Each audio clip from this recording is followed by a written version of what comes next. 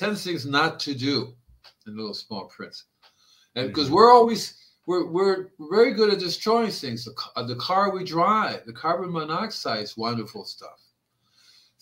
All kinds of things that I was talking to a guy today who thinks that nicotine is fine. Tobacco smoking is fine. And there's lots of food that we eat are basically toxic. Lots of food. Plastic. Lots of them? I'd say 90% of them. Plastic is toxic. Microbes do not eat plastics.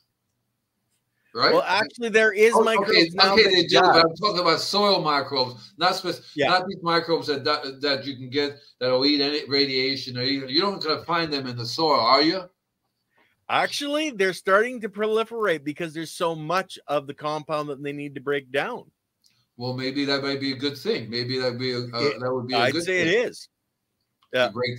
But what will happen? You'll wake up one day, you'll find them chewing on your leg.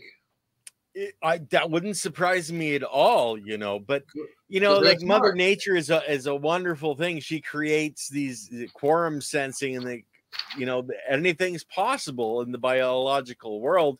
They'll make it if it's a biology that doesn't exist yet. That's part of the mycelium network. I'm here. I think I'm here. I was just trying to go on to the next thing. I think. The next slide.